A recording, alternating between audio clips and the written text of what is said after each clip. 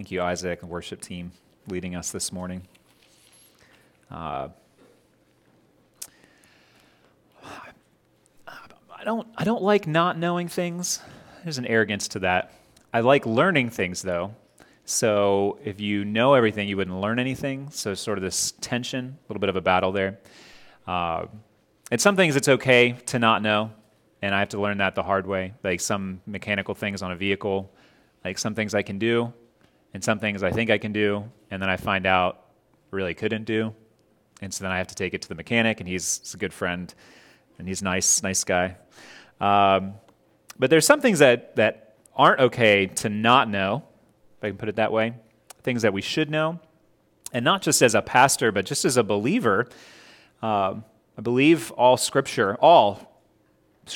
the writings we find in the Old and New Testament are inspired, breathed out by God, and profitable for instruction and reproof and correction, instruction and righteousness, doctrine, reproof, correction, instruction and righteousness, that the man and the woman of God might be perfect, complete, mature, thoroughly equipped for every good work. Good works which God the Father ordained beforehand that we would walk in them, to kind of mix some passages together, right? So we need all of the Scripture.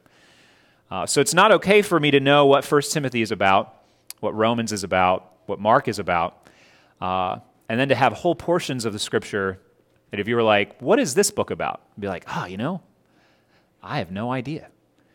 Books like the prophet Haggai, second smallest book in the Old Testament, which that's kind of a rough designation, isn't it? You don't even get to be the smallest.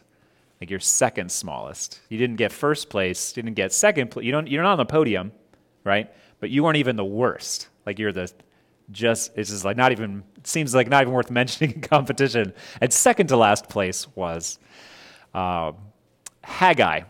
And so I get questions a lot as we get toward the middle or end of another series. What's next? What are we going to study? And a lot of times the default would be like, what's the next New Testament book that we're going to study? But I feel the weight of responsibility to preach the study and then preach to you the whole counsel of God. And when we say that, it's not just jumping around to topics that I want to discuss, but it's also not just staying in books that are familiar or seem at face value to be, quote, easier to preach. 1 Timothy, not difficult to preach, right? We have a little bit more connection with the new covenant body of believers who knew about Jesus' life, death, and resurrection. Then we jump to the Old Testament, and there's stuff that we know. We enjoy the Psalms, the songs, and poems of God's people that we enjoy singing together and that we study. Then the prophets, though. And we know, I don't know how much you know about the different prophets. Might jump to Jonah. That's fun. Or Daniel, preached through Daniel a few years ago, and there's some rough spots in that, trying to figure out all that's going on, but some really great stories. I'll mention a couple of them today. Everybody loves Isaiah. There's a lot of amazing things throughout Isaiah. Jeremiah, weeping prophet, rough time in God's history. Longer book. One of the major prophets. There are major prophets and minor prophets. I don't know if you knew that. That's a designation, not of those that are important and those that are not important. Basically, that just means the guys who wrote a lot and the guys who wrote a little. And so we have the 12 minor prophets, and wanted to go into Haggai. I knew like one verse from it prior to this study. Maybe you're all experts in Haggai, but you're not if you say Haggai, because that's wrong. It's Haggai. Look, there's no I after the G. I checked in Hebrew, and this is right. Haggai, okay? If you've said it wrong, that's okay, because for a long time I said Habakkuk instead of Habakkuk, and nobody corrected me until somebody did, and then I felt like an idiot. I remember saying that publicly in an Awana. You have to say all the books of the Bible, and still nobody corrected me. Like, well, he has it in the right order, even though he doesn't know how to talk. So it's not Habakkuk, and it's not Haggai, right? It's Habakkuk, which we're not studying, and it's Haggai, which we are studying. Today is setting the stage for these type of things. Since it's an unfamiliar book, or I imagine it's an unfamiliar book to me for the most part, we need to set this stage Really, I want to understand the setting, I want to understand the characters, and then we'll talk through the meaning, or the message, of the book. So those are our 3 points. It's going to take me a little while. Already has taken me a little while. It's going to take me even longer before we actually get to those 3 points. And then next week, we'll dive in on chapter 1, verse 1. Hopefully, I'll be using some names that are familiar to you if you know Scripture. Even if you're not an avid student of Scripture, I'm hoping to bring out names to set it in order so you kind of see what's happening. So that you can, I know these stories, I want to see them connected because I think that's important. It's important, especially here, for us to know, when we talk about, Haggai is one of the 3 post-exilic prophets, and if that's I have no idea what you're talking about, that's okay, but it is important. Who are they talking to and what is happening? We need to understand that if we're going to understand the message that God gave to Haggai to give to his people, which is recorded in Scripture for our doctrine, reproof, correction, and instruction in righteousness. Okay? So when we talk about Abraham, start all the way back in Genesis. Abraham chosen out of a pagan family and a pagan nation to be God's chosen people, and blessings, a covenant given to him. A covenant that's passed on then to Isaac and to Jacob. Jacob's name was changed to Israel. So when we talk about the people of Israel, it's the descendants of Israel, or the descendants of Jacob specifically. Jacob had a number of sons. I could sing that to you in a song, including his daughters and their wives, because I had a really cool 6th grade teacher. But one of his most famous sons, we have a lot of stories about at the end of Genesis, is named, you with me? Joseph. What did Joseph had? A robe, a multicolored, fancy, expensive robe, and it's a bad idea to show that type of blatant favoritism to your children. But Israel was a lot of things. A good dad? Not really one of them. Joseph was sold into slavery in Egypt, but God meant that for good. We find out in Genesis chapter 50, to save, as Joseph put it, to save many lives. And so God's people, keeping in promise actually that he had made to Abraham, Isaac, and Jacob, all of his descendants, 70 in number, moved from the promised land where they were not allowed to reside, and they had just been strangers living in tents, what's now the land of Israel, right? They were moved into Egypt, and they stayed in Egypt for 400 years, and they went over that course of that 400 years from welcome guests to slaves. They cried out to the Lord repeatedly. 400 years, right? 2021, okay? 1621, right? The pilgrims are coming, right? 1620, pilgrims, right? CC, come on. 1620, the pilgrims. So 400 years ago, right, the first of the what would be the United States citizenship and population moves to this country. Okay? So the entirety of our history, essentially, the entirety of their is the length of the history of the amount of time they spent in Egypt. And for most of that, they were slaves. And so from that, we meet a new character, and as we move from the book of Genesis into the book of Exodus, a monumental character in the history of God's people. His name was Moses, right? Moses used to deliver God's people through the Exodus. God brought the plagues, led them out in triumph. We've been reading toward the end of that in Exodus. So God leads his people out, it parts the Red Sea, destroys the Egyptian army, and then begins to lead them back up toward the promised land, the land promised to Abraham, if you're following along, okay? So they're going to do a big loop to bring about the promise. They act in disobedience, though, right? A whole generation who had seen the miracles of God, had seen his hand at work, failed to trust him when it mattered, I guess we could say. Really failed to trust him at all. So that whole generation is condemned to die in the wilderness. So they wander in the wilderness for 40 years. All that generation dies off. And so we arrive at the end of Deuteronomy. Moses is still alive, even though because of his sin, he's also not allowed to go into the promised land. So there's going to be somebody else who will lead them. We'll talk about him in a minute. But prior to this, Deuteronomy, the second giving of the law, giving to the second generation, right, the children of those who had been led out because their parents had all died in the wilderness in God's judgment. So Moses is speaking to them. The whole of Deuteronomy is just preparing them to kind of be without him to remind them of the law, to remind them of the covenant that God had made with them. And covenants have obligations, and covenants have blessings, and covenants have curses. And so in Deuteronomy, a number of places, but we're going to go to Deuteronomy. You can follow with me if you want. I'm going to scan through this. But in Deuteronomy 28, Moses speaks on behalf of God to the Israelites to say, right, God is the one who has brought you into relationship with him. Right? Or as he said earlier in Exodus to the other generation, I am the Lord your God who brought you out of Egypt. You shall have no other gods before me. Right? The start of the Ten Commandments. I have acted in grace. I've made you mine. You have obligations as my people. And there are blessings that would flow to them for living in obedience to this in the land. Blessings if you faithfully obey the voice of the Lord your God, being careful to do all his commandments that I command you today. The Lord your God will set you high above all the nations of the earth. All these blessings shall come upon you. And he's got this great thing. It's just like wherever you go, up or down, left or right, home or away, sitting, standing, lying down, everywhere, you're going to be blessed.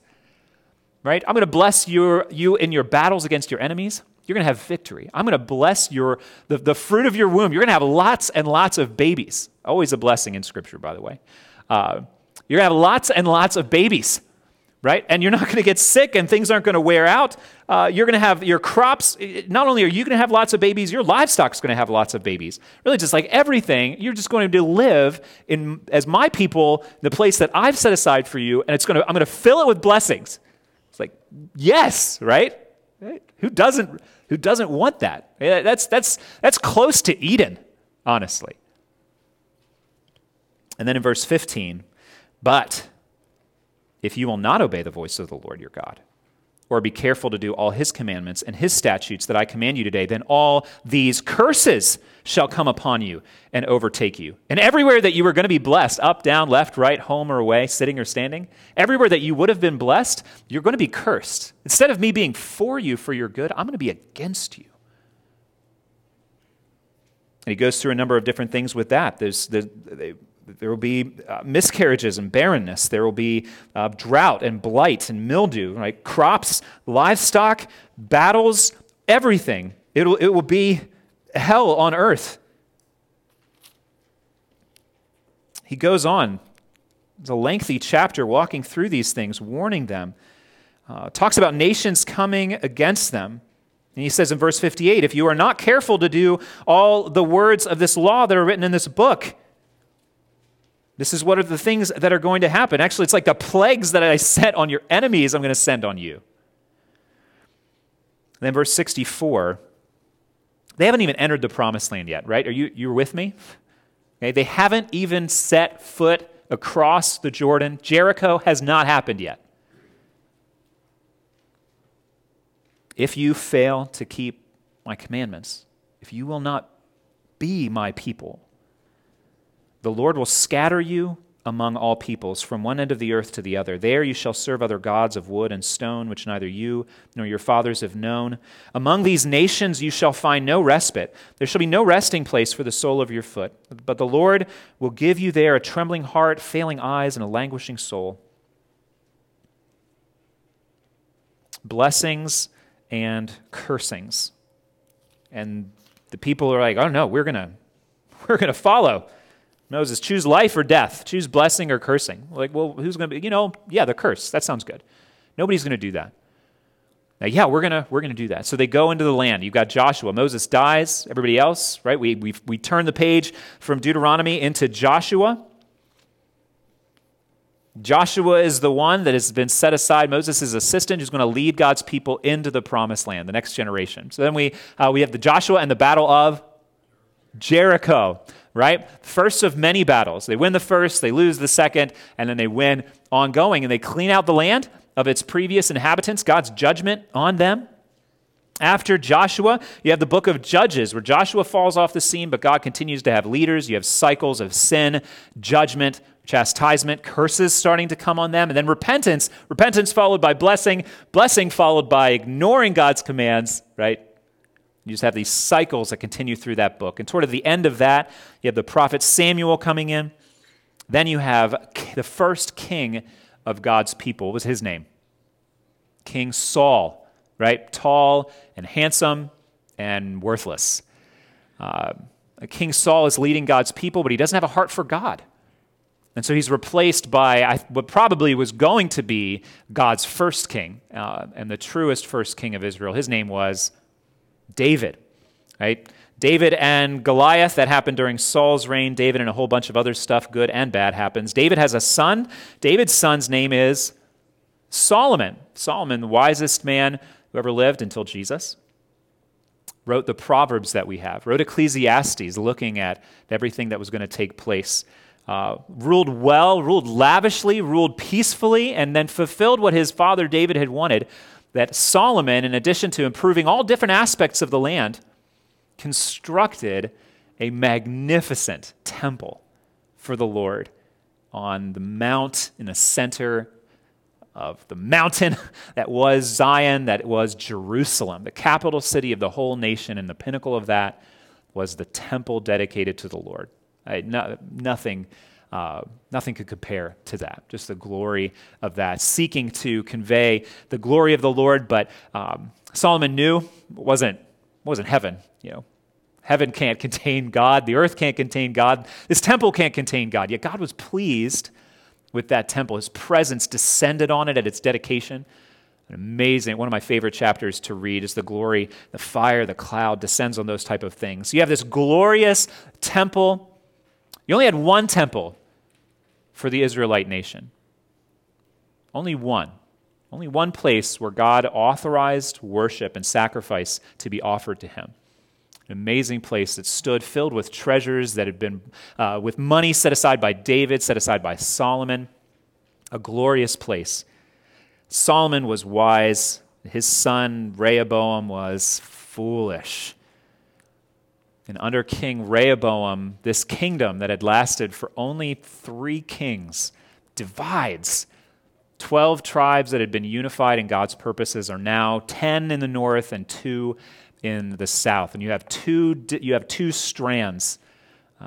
Spent a lot of time talking about that. I'm not going to, but the kingdom is divided, and then after decades and decades of sometimes it's rocky. There's kings that led in revival back to the worship of God, and you had kings that basically just shuttered the temple, constructed other temples to worship false gods, to worship idols. Some of them setting up idols in the temple itself, and then others taking those out and killing those priests. Restoring that glorious temple to the worship of the one true glorious God.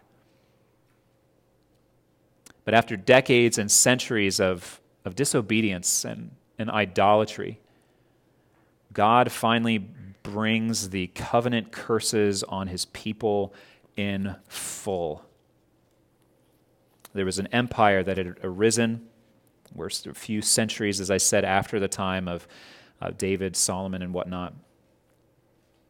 The empire of Babylon arrives and takes prisoners and takes treasures. They actually came 3 different times. Like the first of those times is when we find Daniel taken as a young man captive into Babylon. The third time, it's like Babylon tried to be nice, right? They were stronger. They were going to win. Actually, they were sent by God to do this. They tried to allow the kingdom to stand on its own and be subservient, and they stubbornly and foolishly rebelled against him, even though the prophets had clearly said, this is from the hand of God. Jeremiah is just like, pack your bags and go to Babylon. It's the only chance you're going to have to live. That was the word of the Lord given to the prophets to give to the people. Give up, surrender, and go live in Babylon until God says that you can come back. It's the only hope. And they're like, oh, no. We're not going to abandon the temple. We're not going to abandon Jerusalem. We're God's people. The third time that King Nebuchadnezzar of the Babylonian Empire comes, he destroys the city, levels the temple. It's left in rubble, and other than a few peasants that are left there in the disaster, it's all over. We could read about this in 2 Chronicles chapter 36 to see this from the divine author. Verse 15 of 2 Chronicles 36 says this, the Lord, the God of their fathers, sent persistently to them by his messengers, the prophets, because he had compassion on his people and on his dwelling place. What was the dwelling place? It was a temple. where he had taken up residence among his people. He had compassion on his people, compassion on his dwelling place, but they kept mocking the messengers of God, despising his words and scoffing at his prophets, until the wrath of the Lord rose against his people until there was no remedy. Therefore, he brought up against them the king of the Chaldeans, just another way of talking about Babylon. The king of the Chaldeans, who killed their young men with the sword in the house of their sanctuary, had no compassion on young man or virgin, old man or aged. He gave them all into the hands of this foreign king. All the vessels of the house of God, great and small, and the treasures of the house of the Lord, and the treasures of the king and of his princes, all these he brought to Babylon. And they burned the house of God and broke down the wall of Jerusalem and burned all its palaces with fire and destroyed all its precious vessels. He took into exile in Babylon those who had escaped from the sword, and they became servants to him and to his sons. The promises of cursing to a disobedient, unfaithful people that God gave to Moses, Deuteronomy, fulfilled in full, we can read about in books like 2 Chronicles. We follow God's people into Babylon, and as I already mentioned, that's where we see Daniel. We also see these three other men. Who are they? Shadrach, Meshach, and Abednego. Nobody wanted to say Shadrach first. It's okay. Or maybe some of you wanted to say their Hebrew names, Hananiah, Mishael, and Azariah. That's fine too. Same people. So we find Shadrach, Meshach, and Abednego refusing to bow to an idol and thrown into the fiery furnace, yet God's with his people and saves them. They said, love that, even if he doesn't. Our God's able to save us, but even if he doesn't, we're not going to be unfaithful to him. Wow. Right? Living in his blessing, his people weren't willing to say that. But living in exile, some of them were. God's not done with his people. And we read about Daniel. We read the amazing story about the handwriting on the wall. You guys remember that story? I acted that out at sorts to the girls this week. I'm not going to do that for you. It's just, not everywhere is my dinner table. But the drunken, foolish king, not Nebuchadnezzar, this is really kind of a few generations after that, mocking God, and he was a loser of a king just in general anyways. People didn't like him. And in the middle of that night, middle of this drunken party, God writes on the wall. It doesn't even speak through a prophet this time. He just writes it on the wall himself. You've been, I put you on the scale. You don't measure up. I'm done with you in Babylon. And that very night, another empire entered the cities of great Babylon. They diverted the river and they just walked in. And anybody who saw them, they didn't even bother to stop them because nobody liked that guy. He was killed, and the Babylonian Empire fell overnight, basically without a fight, to the Persians, the Persian Empire. In the Persian Empire, Daniel travels with that, and it's in the Persian Empire that we read about Daniel and the lion's den. So Daniel went from Jerusalem to Babylon, Babylon to Persia, used by God, and is faithful in all of those different places. God delivers him from hungry lions, but not his enemies, because God is still with his people. So we read about Daniel and the lion's den happening in that Persian Empire. I stopped in the middle of a verse in 2 Chronicles 36, because this is actually written toward the end of all of that to be a lesson to God's people of their history. Kind of that whole, those who don't know their history are doomed to repeat it, right? So the history of God's people given to God's people, that's kind of what 1st and 2nd Chronicles is doing. So starting at the beginning of verse 20 again, the king of the Babylonians, Chaldeans, took into exile in Babylon those who had escaped from the sword, and they became servants to him and to his sons until the establishment of the kingdom of Persia. I'm going to keep reading. The kingdom of Persia, to fulfill the word of the Lord by the mouth of Jeremiah, until the land had enjoyed its Sabbaths, All the days that it lay desolate, it kept Sabbath to fulfill 70 years. They were supposed to take 1 week out of 7 for rest, 1 year out of 7, and then 7 of 7's year of Jubilee every 50th year. There was supposed to be rest for the people, rest for the land, rest for the animals, rest for everybody, and God promised that he would provide. That would be a difficult economic decision to make, right? Don't sow any crops. Trust God to feed you for 3 years. And the people didn't. They didn't keep that Sabbath, but it was God's law. So he gave them rest. He gave the land rest by removing the people from it until what they had failed to do, apparently 70 of these years, until that was fulfilled. Verse 22 of 2 Chronicles 36. Now, in the first year of Cyrus, king of Persia, he was in charge when they entered in and conquered Babylon. In the first year of Cyrus, king of Persia, that the word of the Lord by the mouth of Jeremiah might be fulfilled, the Lord stirred up the spirit of Cyrus, king of Persia, so that he made a proclamation throughout all his kingdom, also put it in writing. Thus says Cyrus, king of Persia, the Lord, Yahweh, wow, the Lord, the God of heaven, has given me all the kingdoms of the earth, and he has charged me to build him a house at Jerusalem, which is in Judah. Whoever is among you of all his people, may the Lord his God be with him. Let him go up. The Assyrian Empire that came before the Babylonians and the Babylonian Empire, they said people are easy to conquer if they're not in a familiar place. Right? You can't worship your own gods. No identity of you. You're Assyrians now. You're Babylonians now. Conquered, slaves. You don't get to worship your gods. You worship our gods. Your gods were pathetic anyway, as they lost to us. So that was the kind of standing policy for 2 world empires. Makes for angry people, but really it works. Makes for a submissive people. Get out of your land. Don't worship your God. And then the Persians come in, and Cyrus is being magnanimous. And not just to the Israelites, but to all of these conquered people. They're like, we want them, they might not rebel, but they also hate us, which eventually is going to work against us. So we want them to be on our side. So don't have to pay taxes. You're still subjects to the Persian Empire. But everybody got to go back to their land. Everybody got to go back to worship their gods. And what's amazing about that is that Cyrus paid for those temples himself. It wasn't just like, go and do your best. Actually, I'll pay for it. Right? That's a wild policy, very expensive, but yet it would breed goodwill on the part of the people. That's what Cyrus, I imagine, is thinking. And that's like 2,500 years ago, so I'm not like, this is what Cyrus was thinking, but that's what I imagine by way of national imperial policy, that's what he was thinking. But all of that is in fulfillment of the promise that God had made through his prophets that one would come named Cyrus who would allow people to go back. You can find that prophecy and read about that way, way before. So God's people, after being in exile, are allowed to go back. Not only allowed to go back, basically paid to go back. Not only paid to go back, but paid, and it's the law that they get to rebuild the house of the Lord in Jerusalem and be God's people in God's place and make a dwelling for his presence again.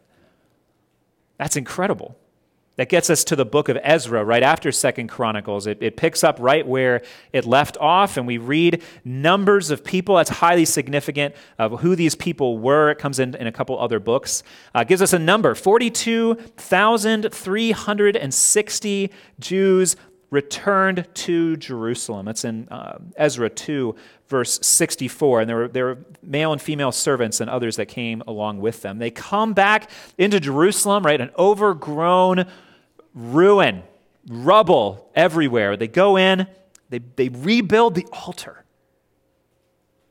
All of those years, they were never in a place where they could offer sacrifices to God because he had ordained one place, one altar according to a specific model. And every time they tried to worship God in a different place or in a different way, it built up his anger against them.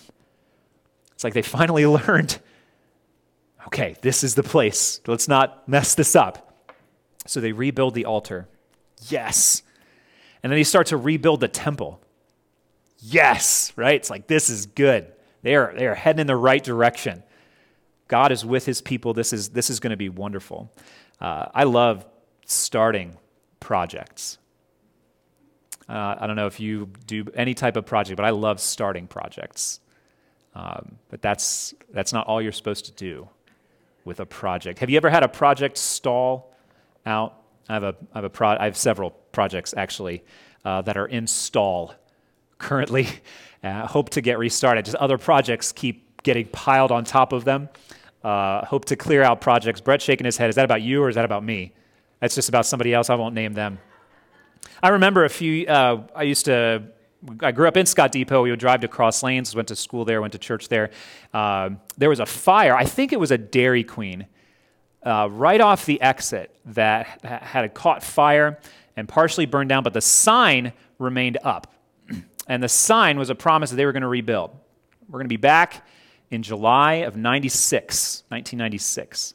But the J fell off at some point, as that project never got off the ground. Be back Ulai 96. And that Dairy Queen promised that it would be back in Ulai of 96 for 5, 6, 7 years.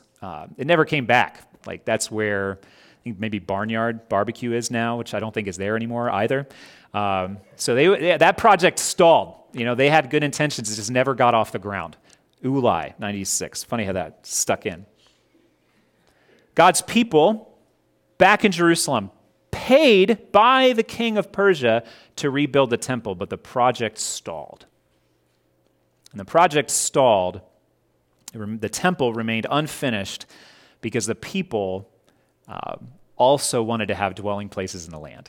And they began to settle. And other projects got piled on top of that project and really pushed that project to the background. You can understand how that happens, right? And how common is it to have one really good intention, you get started, and then life just piles other things on top of you. And it's a matter of priorities, really, what you're going to do.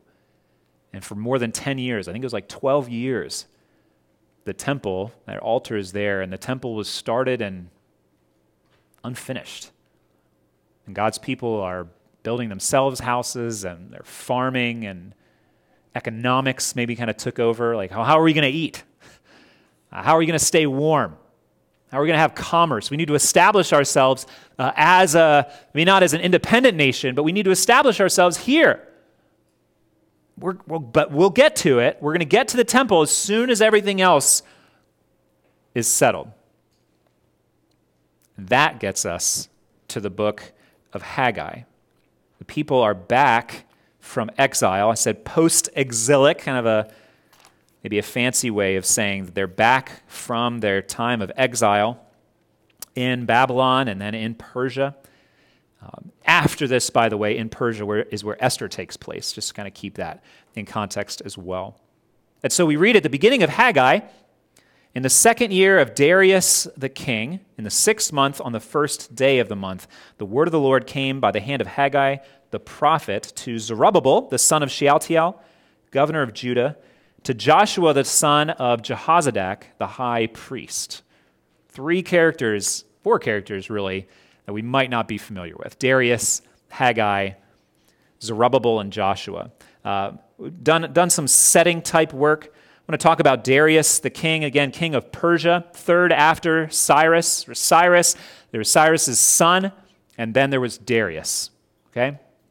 So Darius, the king, not in Jerusalem, right? Back in the kingdom of Persia at his own temple.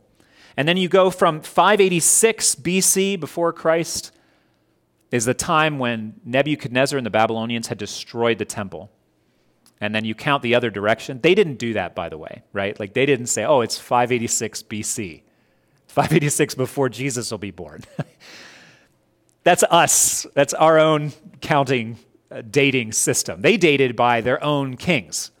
And we've been able to go back. So the 2nd year of Darius the king is actually 520 BC, but it counts the other way, right, with Christ in the center. So we can talk about dating systems another time. But Haggai, is writing in 520.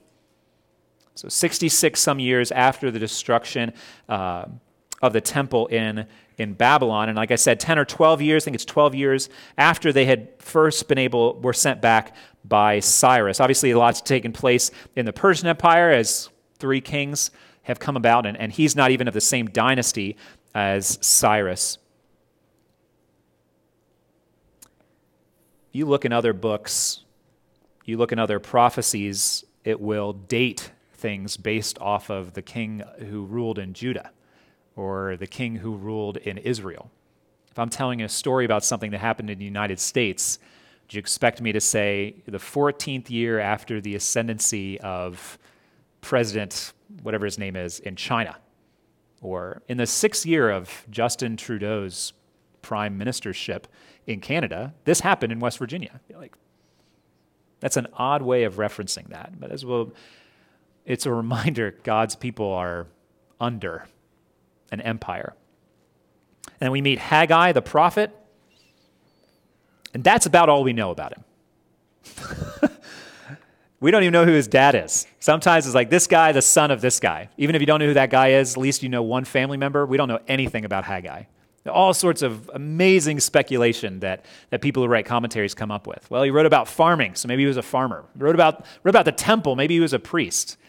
He wrote this, maybe he was old. Well, he did this, maybe he was young. His name is kind of like feast, so maybe he was born on a feast day. But all God wants you to know about him is that his name's Haggai, not Haggai, and that he's a prophet. What is a prophet? Prophet, obviously, not the amount of money you make in a sale. A prophet is a mouthpiece for God. The word of the Lord came by the hand, or other times by the mouth, of Haggai the prophet. A lot of times when we think about prophecies, we might think about future telling, right? That's kind of a default that we might go to. We read about, at Christmas time, we read about the prophecies about Jesus, these future things that would happen centuries after. Well, sometimes the word of the Lord came to the people to say, this is what is going to happen. Sometimes the word of the Lord came by the prophet to say, you know what, this is what did happen. They could speak God's truth about the past. Other times it could just be giving God's perspective or God's truth about the present. So a prophet is one God gives his word to, and the prophet's job was to say exactly what God told him to say without adding to it, without removing anything from it, without messing it up. Kind of the pressure that I feel. It's like, okay, here's God's word, get it to you without messing it up. If they changed it, if they messed it up, they were subject to execution. They did not speak God's truth because they use that type of phrasing that you find in different places. King James kind of has it really powerfully, right? Thus saith the Lord. Right? This is what God says. And you shouldn't say this is what God says unless it is what God says. Whether you call yourself a prophet or anything else. Don't mess with the word of the Lord, right? So Haggai is a prophet speaking God's truth to God's people. And in a sense, he's speaking a little bit about the past, but I would think that he's kind of mostly addressing a present problem. Something is happening and you are missing the point.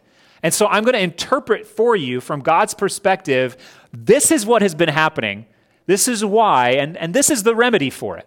And it all centers at the beginning around this that stalling of the project regarding rebuilding the temple. We meet another character, Zerubbabel, the son of Shealtiel, governor of Judah. Not king of Judah, governor of Judah.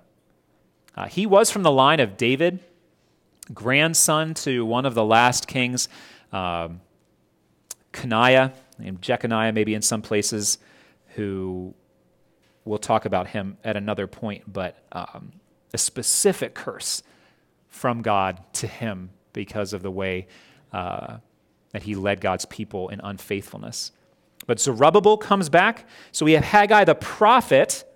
We have Zerubbabel of the line of David. David's line was supposed to be a kingly line. So in Zerubbabel we see, in a sense, the role of king even though he wasn't a king.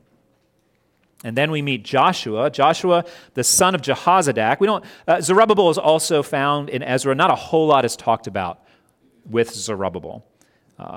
But Joshua, the son of Jehozadak, the high priest. So it means he had to have been descended from Moses' brother Aaron, the priestly line needed to maintain that. So he had maintained his genealogy and knew that he was qualified for this, called by God to serve in this way, the high priest over God's people. So in this first verse, we have three roles we actually see throughout the Old Testament and then pushing us forward in the New Testament, where God, to his people, had prophets, and he had priests, and he had kings. There was one man who essentially served almost in all three of those. Moses was a prophet. Moses wasn't quite a king, but pretty close. And although Moses was not a priest, Aaron was a priest, yet Moses offered sacrifices that cleansed and qualified Aaron. So Moses serves in a priestly capacity. And God said, there's going to be somebody else I'm going to raise up that's going to fulfill these different things. So even in this, as we see what happens in God's people, we see each of those different roles that he had given to really mediate his role, the worshipful aspect of that and the national aspect of that they'd be governed well and that God would speak truth to them. And so we already start to hear whispers pointing us forward to another one that would come, because all of those prophets and all of those priests and all of those kings point us forward to the prophet, priest, and king, who is Jesus. So we start to see already in all of these, the continuity of that, we're seeing is pushing us forward, continuity of how God interacts with his people, pointing us forward to Jesus. The title that is used of the Lord is always important to see that as we learn aspects of who God is. Shall not, Abraham asks, shall not the judge of all the earth do what is right? God is a righteous judge. We learn about that and how his people interacted with him. We hear about Rahab. You are the God who sees me in my need. Number of different titles that come up. What is the title that we see here in verse 2? Thus says who? The Lord of hosts. The Lord has those small caps, which means that's the covenant name that God had given to his people. I've never given my name, he said, until I give it to you. I am Yahweh. Some would change some of the letters in that, just fine, to Jehovah. Right? You might be more familiar with that. Yahweh or Jehovah or the Lord of hosts. Some would talk about this as the Yahweh of armies. The God of angel armies or heavenly armies, the God of power and might, the Lord of hosts who in previous prophets was against God's people. God is doing his will with his armies, advancing his kingdom. I love what he said to Joshua way back. Joshua sees this decked out soldier, like, are you for us? Or are you for our enemies? Are you on our side or are you on Jericho's side? Do you remember the answer to that? Whose side are you on, us or theirs? What was the answer? Neither. The question is, are you on my side? Not am I on your side. So God's power as a commander of armies to accomplish his will. And some of the prophets that speak about the Lord of hosts might speak about the Lord of hosts going against the enemies of God's people. And other times that sword turns and it's the Lord of armies against his people because of their disobedience and unfaithfulness. And that sword had fallen on them heavy.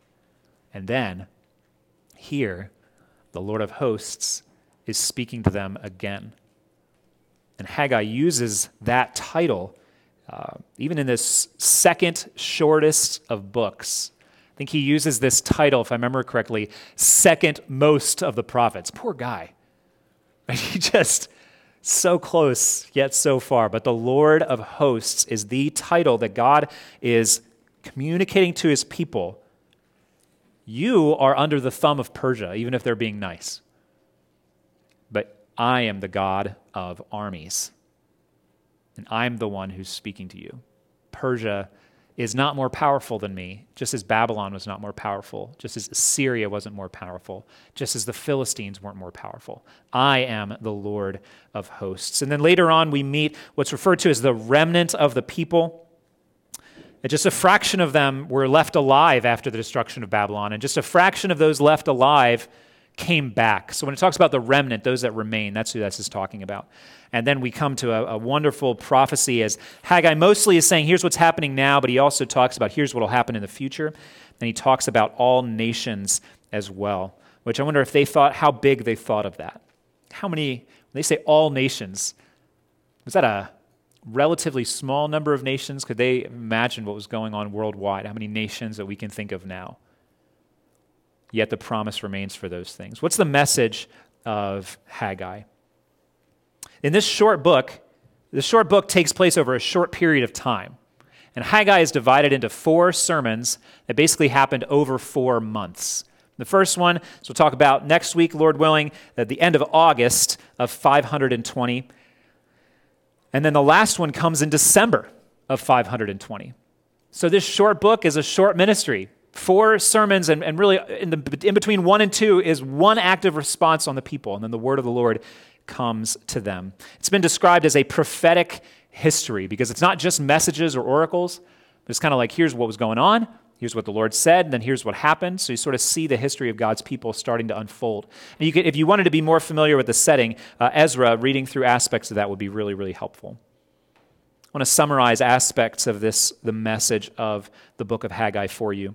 First off, in one of the phrases that happens in verse 5 of chapter 1, now therefore, thus says the Lord of hosts, here's the phrase, consider your ways.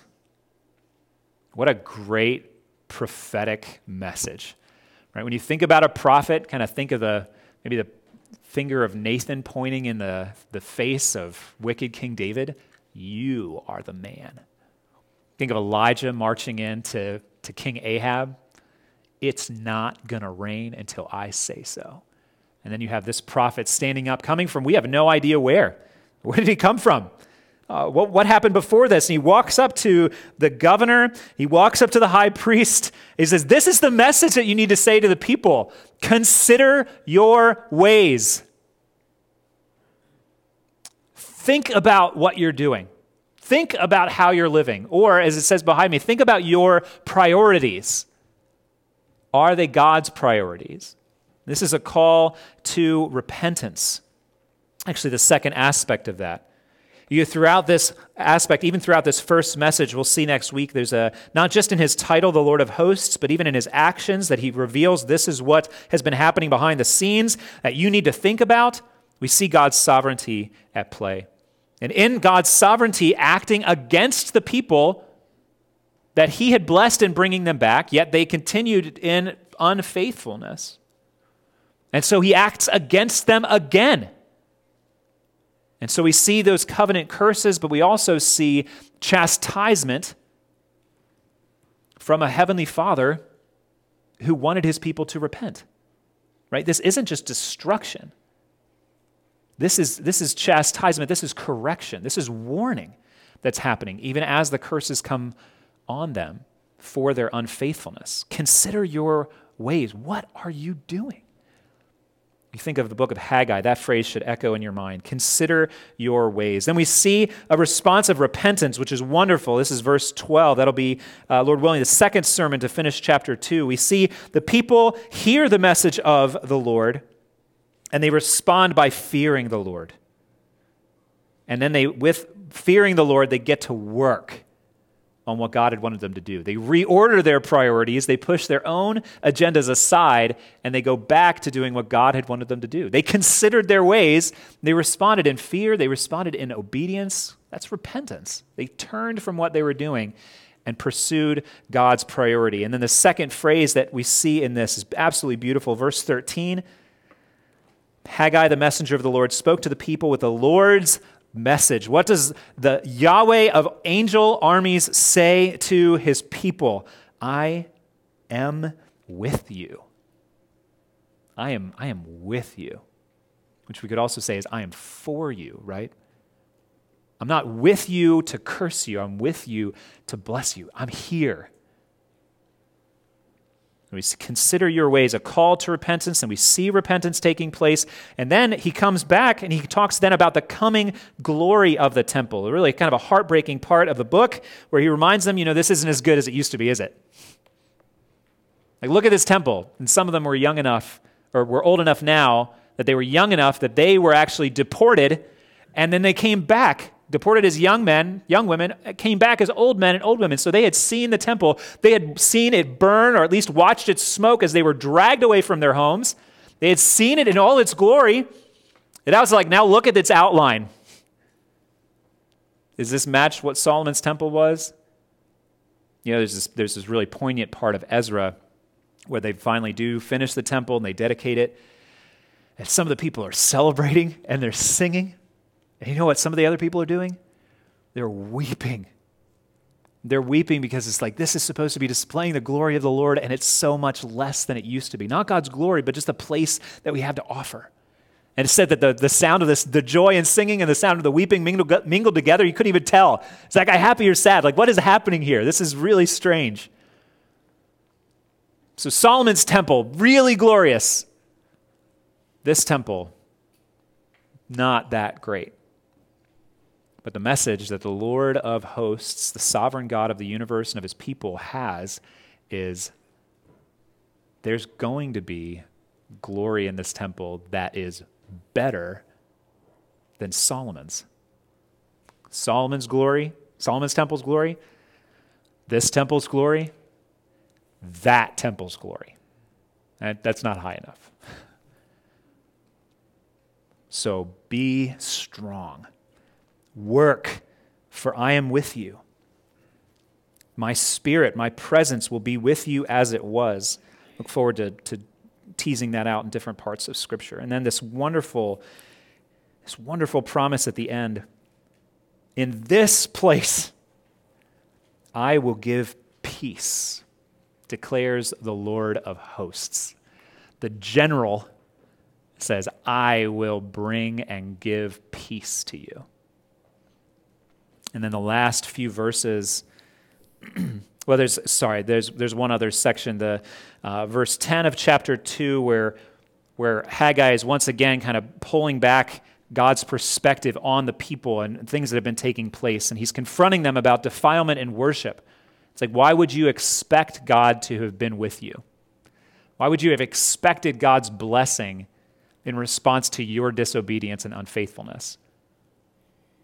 But then he says at the end of that section, after making sure they can see everything that took place, see God's perspective, then he says, but from this day on, I will bless you. So defilement and worship and impurity in God's people is not the end of the story. But that's that sermon. And then the last few verses, verse 20 to 23, God speaks to Zerubbabel. Again, he's the governor of Judah here. He's descended from David, so he should have been by heritage, by inheritance. He should have been the Davidic king. He was in line for that, but there was no kingdom, but there will be. And so in this last message, that there's the promise of the glory of the kingdom, or the temple, excuse me. Then here there's the promise that David, a king of David, sitting on the throne, that's not done. That's not done. God made an eternal promise to David that there would be one who would sit on his throne, all would bow to him. Think Psalm 2, right? I have done this. My son, David's son, on the throne, forever, ruling all nations. And then you look at Zerubbabel sitting on this paltry chair as a governor in the middle of a ruined city with a barely completed temple, and God says that promise is still in effect. A coming king of David, a coming Davidic king will be here. Haggai. We think about the importance of this book, the restoration of God's people to the land, the rebuilding of the temple, not just immediately important to them. It's important to us.